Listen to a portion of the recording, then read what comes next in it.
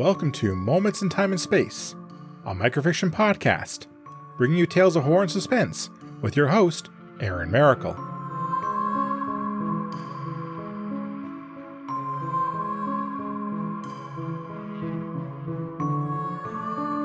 Hello everyone. Being at the top of the food chain is something you take for granted. After all, when has our meal ever fought back?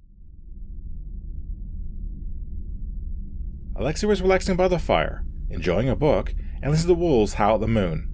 The vampire did not require the warmth, but the idea of reading by the light of a fire appealed to him. The door to his chamber burst open, and Gregor rushed in with a look of panic on his face.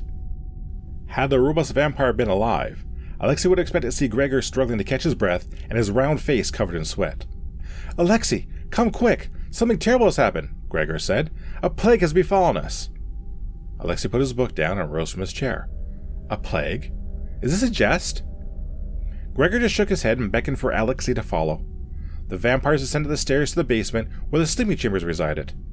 As they entered, a repulsive smell assaulted Alexi's nose, and he covered it instinctively with his hand. 3 of the 5 beds, which were more like boxes, contained the forms of fellow vampires who resided in the home. Their bodies were stiff, and their faces were frozen in twisted agony. What happened? Alexi asked as he studied his fellow vampires. "I do not know. Marissa fell ill first, and then Frederick followed. Kay was struck down next. I managed to get them to the sleeping chamber, but they just expired," Gregor explained, fretting and wringing his hands. Before Alexi could ask another question, Gregor suddenly doubled over in agony. Alexi guided him to a bed and watched as his friend withered in pain. "Alexi, my gut! It burns! My insides are on fire!" Gregor cried. Alexi watched as his friend stiffened and perished the malady that assaulted his body. The door of the sleeping chamber swung open, and Alexi spun around to face a group of dirty, malnourished humans dressed in rags. They clutched crude wooden stakes in their grimy hands, and the largest of them stepped forward, apparently the leader. "What have you animals done?" shouted Alexi. "We poisoned your larder," the leader replied, and the group rushed forward with their stakes held high.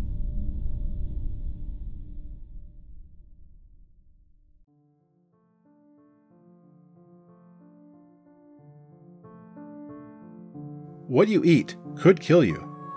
Thank you for listening. If you like what you heard, please subscribe to the podcast and leave a review. You can also follow me on Twitter at Moments in TAS. Feel free to recommend this podcast to others and help it grow. Please check out our Patreon page if you want to offer additional support for this podcast. The opening and closing theme is Creepy Night by Daniel Carlton. Until next time, be safe, be smart, and be well. See you soon.